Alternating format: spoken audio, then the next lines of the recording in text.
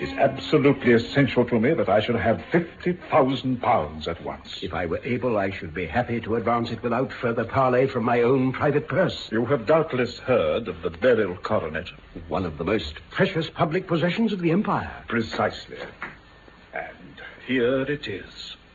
The Beryl Coronet. There are 39 enormous beryls, and the price of the gold chasing is incalculable. I am prepared to leave it with you as my security. Even to my friend Sherlock Holmes, £50,000 was high stakes to play for. My name is Watson, Dr. Watson, and I was privileged to share the adventures of Sherlock Holmes. I will tell you about the case of the Beryl Coronet. My friend Holmes was only called in when the affair was already alarmingly developed, as you will see.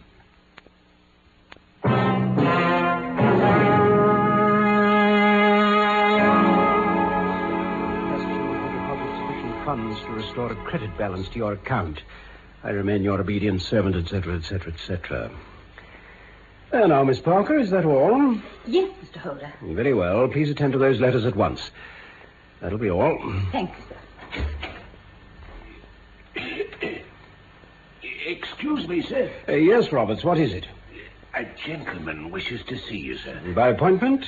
Well, no, sir. Well, then I'm afraid that This is his card, sir. Now, really, Roberts, you know very well that I... This is his card?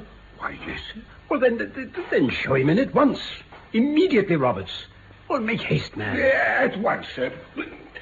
If you would kindly step this way, your Mr. Holder, sir. Yes, very good, Roberts, thank you. Your Grace, may I be allowed to say how deeply honored we are to... Not at all, Mr. Holder. I must apologize for the abruptness of this call without an appointment. Pray say no more, sir. Will your Grace be seated? Thank you. With your permission, sir, I will state my business. It is absolutely essential to me that I should have £50,000 at once. For how long, may I ask, your Grace, do you want this sum? Next Monday, I have a large sum due to me. I shall then repay what you advance, together with any interest. But it is essential to me that the money should be paid at once. If I were able, I should be happy to advance it without further parley from my own private purse. On the other hand, if I am to do it in the name of the firm, then in justice to my partner, I must respectfully insist that, even in your case, every businesslike precaution should be taken. I should much prefer to have it so. Mr. Holder, you have doubtless heard of the Beryl Coronet. One of the most precious public possessions of the Empire. Precisely. And here it is. The Beryl Coronet. There are 39 enormous beryls, and the price of the gold chasing is incalculable. The lowest estimate would put the worth of the coronet at double the sum I have asked. I am prepared to leave it with you as my security. Well, really, Your Grace, I don't... You doubt its value? Oh, not at all. I only doubt the propriety of my leaving it? You may set your mind at rest about that. I should not dream of doing so, were it not absolutely certain that I should be able to reclaim it in 4 days. Now, sir, is the security sufficient? Ample. You understand that I am giving you a strong proof of the confidence which I have formed upon all that I have heard of you. I rely upon you not only to be discreet and to refrain from all gossip, but above all, to preserve the coronet with every possible precaution. Of course. I need not say that a great public scandal would be caused if any harm were to befall it. Your Grace may rest completely assured. And now permit me to call my cashier and arrange for £50,000 in notes to be paid at once. That will be all for tonight, Lucy. You may go to bed now. Thank you, sir. Good night, sir. But what I can't understand, Father, is why you should have brought the coronet home with you. Surely the bank would have been the safest place. Bankers' safes have been forced before now. Do let us see the coronet, Uncle Alex. No, Mary, not even for you, my dear. Oh, Uncle, please. Well, perhaps just a peep on Monday, when I take it with me for the last time.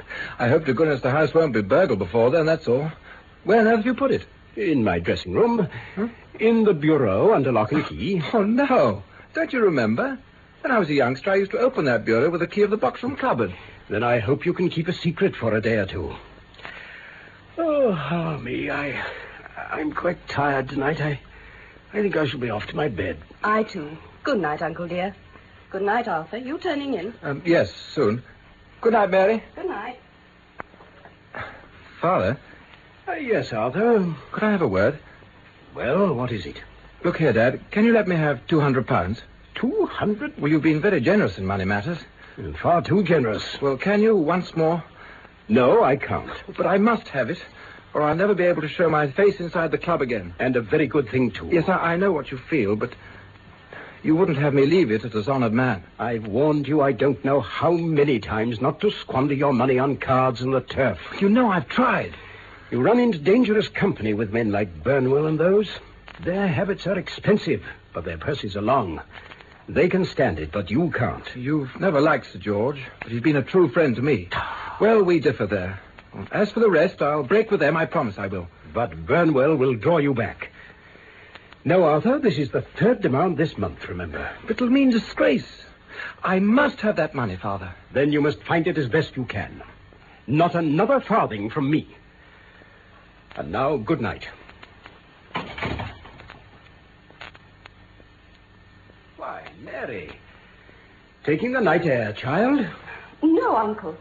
I just thought I'd see to the windows myself tonight. Extra precautions, you know. How thoughtful, my dear. You saved me a task. Tell me, Uncle, did you give Lucy leave to go out tonight? Oh, certainly not. Well, she came in just now by the back door. Perhaps she's only been to the side gate to see someone. Still, I think it should be stopped. It's hardly safe. Quite right. You must speak to her in the morning. Now, are you sure everything is fastened? Quite sure, Uncle. Then good night, my dear. Good night.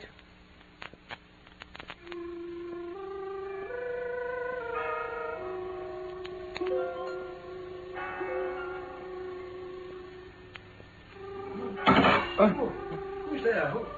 Who is it? Who? Arthur, what are you doing with that coronet? Father, So you've come to this. No. Give it me here. Oh, no. It's broken. Listen, Father. Tell me this instant where this missing corner is, and the 3 barrels from it. There can't be any missing. There are, and you know it, because you've stolen them. Stolen? Yes, you thief. Must I call you a liar as well? When I caught you now, you were trying to wrench off another piece. This is the last straw. You've called me names enough. I shall leave your house in the morning and make my own way in the world after this. You shall leave it in the hands of the police. Oh, very well. If you choose to call the police, let them find what they can. You shall learn nothing from me. Oh, Arthur, Well, you may as well face the matter. It's not only my honor, but that of someone far more important than I that is at stake. Yet I suppose it might still be averted. Arthur, tell me at once where those Beryls are. Tell me, and well, all shall be forgiven and forgotten. You keep your forgiveness for those who ask for it.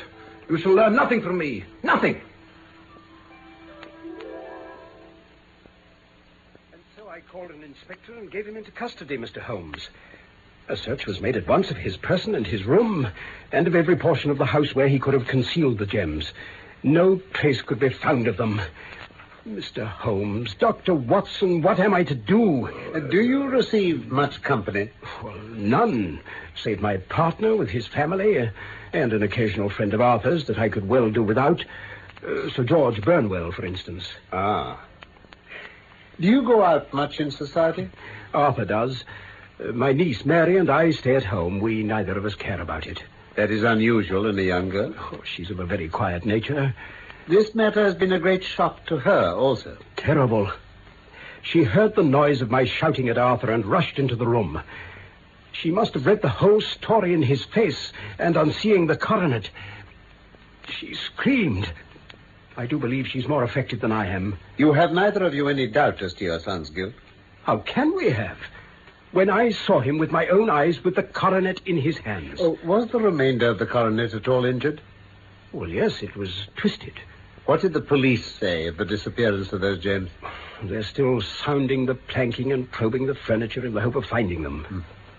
Have they thought of looking outside the house? Yes, they've shown extraordinary energy. Very well, then.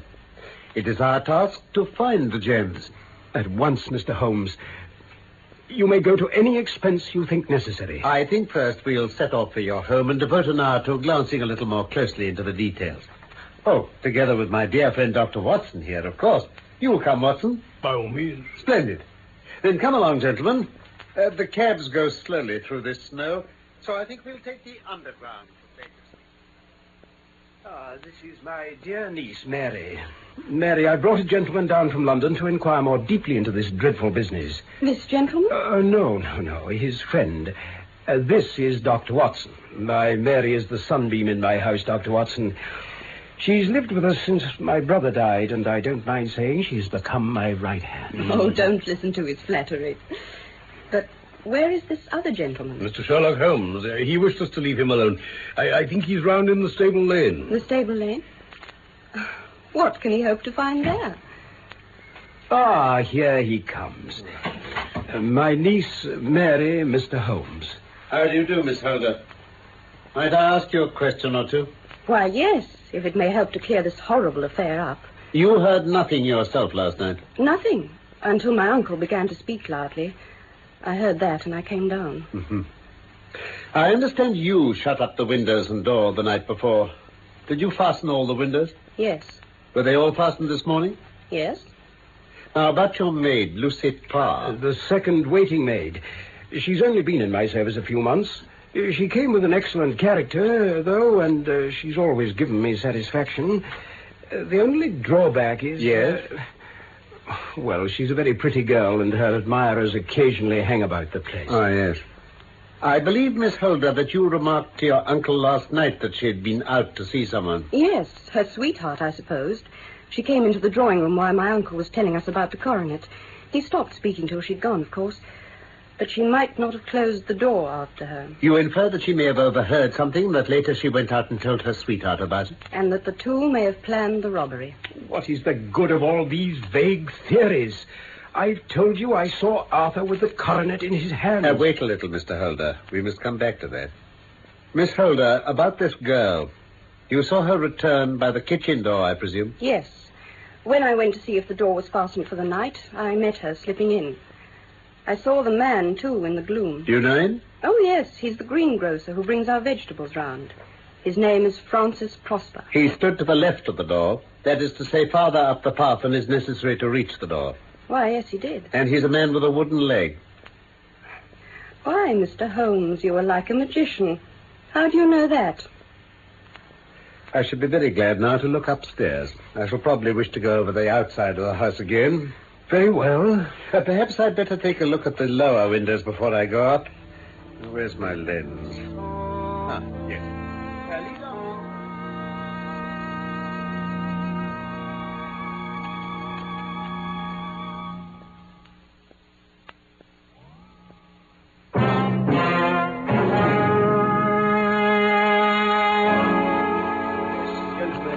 Dressing room, and there is the bureau. Mm-hmm. Which key was used to open it? The one my son had mentioned. The key of the box room cupboard. You got it with you? Yes, here it is. Oh, thank you. Now then. It's a noiseless lock. It's no wonder that it didn't wake you. And this case, I presume, contains the coronet. The Beryl coronet itself, sir. Exquisite. I see. Now, Mr. Holder, here is the corner which corresponds to that which has been so unfortunately lost. Might I beg that you will break it off? Well, I shouldn't dream of trying. Oh, then I will. Oh, Mr. Holmes, I beg you, please. Holmes. I felt it give a little, but though I'm exceptionally strong in the fingers, it would take me all my time to break it. An ordinary man couldn't do it. Now, what do you think would happen if I did break it, Mr. Holder? Well, really, I can't. There would be a noise like a pistol shot. You tell me that all this happened within a few yards of your bed and that you heard nothing of it. Oh, I don't know what to think. It's all dark to me. Perhaps it may grow lighter as we go on. What do you think, Miss Holder? I confess, Mr. Holmes, that I still share my uncle's perplexity. I think you told me at my chambers, Mr. Holder, that your son had no shoes or slippers on when you saw him. He had nothing on save only his trousers and shirt. Thank you. I can serve you best now by returning to my rooms. To Baker Street? But the gems, Mr. Holmes, where are they? I cannot tell. Then I shall never see them again, I know. And my son? My opinion is in no way altered. Then for heaven's sake, tell me what was this dark business which was acted in my house last night? If you can call on me at my Baker Street rooms tomorrow morning between 9 and 10, I shall be happy to do what I can to make it clearer. I understand that you give me carte blanche to act for you, provided only that I get back the gems and that you place no limit on the sum I may draw. I would give my fortune to have them back. Very good. I shall look into the matter between this and then. It's just possible that I may have to come over here again this evening. Goodbye. Bless my soul, Holmes. Back and breakfasted. You'll excuse my beginning without you, Watson, but you remember that our client has rather an early appointment here this morning. Yes, well, perhaps while you finish your coffee, you'll favor me with some explanation of your extraordinary activities last evening after we returned from Holder's. How are you getting on, anyway? So. Really, Holmes, I despair. You dress yourself up as a common loafer, refuse to tell me where you're going or to take me with you. You come back a few hours later with an old pair of shoes in your hand, drink a cup of tea, change to your ordinary clothes, and off you go again. And all you say is, don't wait up for me, my dear Watson, I might be late. I do wait for you till after midnight before I give it over. Then down I come next morning, and here you are, with a cup of coffee in one hand and the paper in the other, as fresh and trim as could be. And ready for our client? Oh, why, it's after 9 already. I shouldn't be surprised if this were he. Oh, come in, sir. Oh, good morning. I don't know what I've done to be so severely tried. Do sit down. Thank you. My niece, Mary, has deserted me. Deserted you? Her bed this morning had not been slept in. I had said to her last night, in sorrow, not in anger, that if she had married my boy, as had always been my wish and his, all might have been well with him. Perhaps that was thoughtless of me. A note lay for me upon the hall table. Is that it in your hand? Yes, this is it. Oh, pray read it. My dearest uncle, I feel that I have brought this trouble upon you, and that if I had acted differently, this terrible misfortune might have never occurred. Do not worry about my future, for that is provided for, and above all, do not search for me, for it will be fruitless labor and an ill service to me. What could she mean, Mr. Holmes? Do you think it points to suicide? Nothing of the kind. Let us return to the scene of your son's crime for a moment. You remarked that the coronet which he held in his hands was somewhat injured, twisted. Did it not occur to you to think that he might have been trying to straighten it? You suppose that your son came down from his bed, went at great risk to your dressing room, opened your bureau, took out the coronet, broke off by main force a small portion of it, went off to some other place and concealed 3 gems out of the 39 with such skill that no one could find them, and then returned to the dressing room to expose himself to the greatest danger of being discovered. I ask you now, is such a theory tenable? But what other is there? It has been my task to find that out. Mr. Holder, you owe a very humble apology to your son. Then it was not Arthur who took the Beryls? No. Well, for heaven's sake, tell me what you know of this extraordinary mystery. I will do so, step by step. But rest assured about your son. I had an interview with him this morning. He would not tell me the story, so I told it to him. He had to confess that I was right, and he added the few details I did not know. Let me say to you first what it is hardest for me to say and for you to hear. There has been an understanding between your niece Mary and Sir George Burnwell. They have fled together. Mary? Impossible. It is unfortunately more than possible. It is certain. George Burnwell is one of the most dangerous men in England. A ruined gambler, a desperate villain, a man without heart or conscience. Your niece knows nothing of such men. When he breathed his vows to her, as he had to 100 before her, she thought that she alone had touched his heart. The devil only knows what he said, but at last she became his tool. I cannot. I will not believe it. Your niece was in the habit of seeing Burnwell nearly every evening. The other night, when you thought she had gone to her room, she talked to him through the window which leads into the stable lane. She told him of the coronet. She had scarcely time to hear his instructions when she saw you coming. She closed the window and told you about the maid's escapade with her wooden-legged sweetheart, which was all perfectly true. This is all incredible to me. Dr. Watson, what do you say? Pray let Holmes continue, Mr. Holder. Thank you, Watson. Arthur slept badly after his interview with you. In the night, he heard sounds, looked out of his door, and was astonished to see his cousin emerge stealthily from your dressing room carrying the coronet. She went straight downstairs and to the window. He was horrified to see her pass the coronet out to someone waiting there, and then hurry back to her room. Is it possible? Only then did he realize what was afoot. He rushed down in his bare feet, opened the window, sprang out into the snow, and ran down the lane. He caught up with the dark figure ahead. It was Burnwell. They struggled. They tugged at the coronet between them. Suddenly, something snapped. Your son, finding the coronet in his hands, rushed back to the house. He ascended to your room and had just observed that the coronet had been twisted and was trying to straighten it when you appeared. But he would explain nothing. You roused his anger by calling him names at a moment when he felt he deserved your warmest thanks. Also, he loved Mary more perhaps than you realized. He could not explain the true state of affairs without betraying her. On the spur of the moment, he decided to preserve her secret. And that was why she shrieked when she saw the coronet. What a blind fool I've been. But, Holmes, how could you know these things before my son's confession? When I arrived at your house, I knew that no snow had fallen since the night before, and also that there'd been a strong frost to preserve impressions.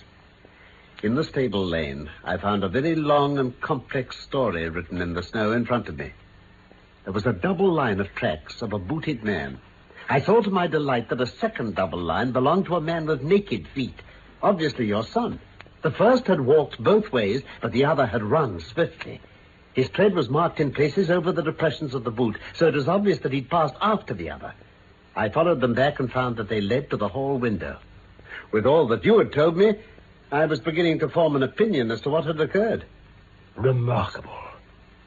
Yet how could you know who the man was and who it was who had brought him the coronet? Ah. It's an old maxim of mine that when you have excluded the impossible, whatever remains, however improbable, must be the truth.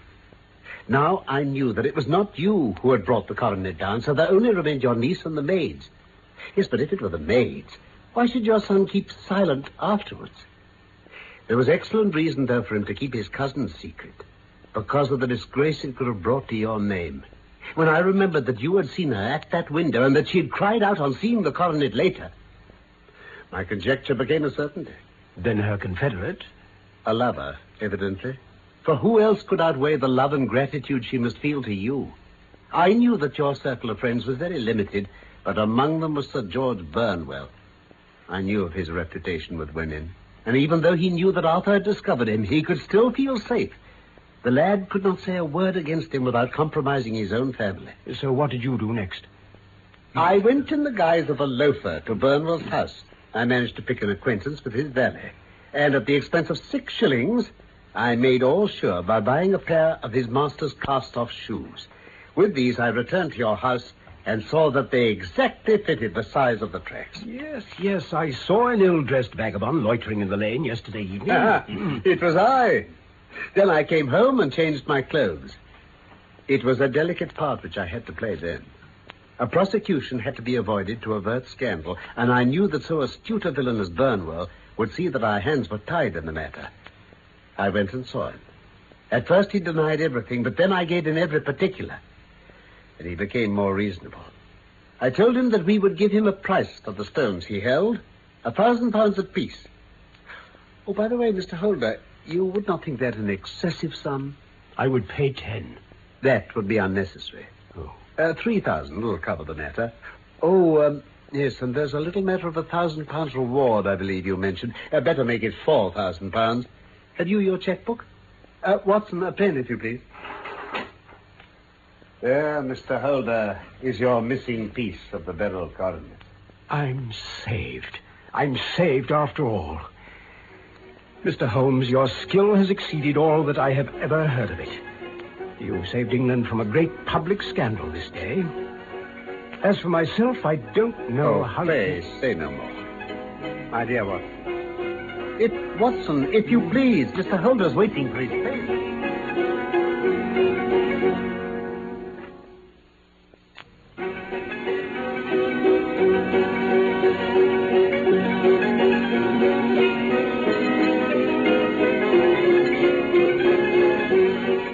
The Case of the Beryl Coronet was one of the Sherlock Holmes stories by Sir Arthur Conan Doyle. My real name is Norman Shelley. My friend Carlton Hobbs played Sherlock Holmes, and I was Dr. Watson. Michael Hardwick wrote the script for this BBC production from London. And, of course, I look forward to the pleasure of your company again, soon, for more of the adventures of Sherlock Holmes.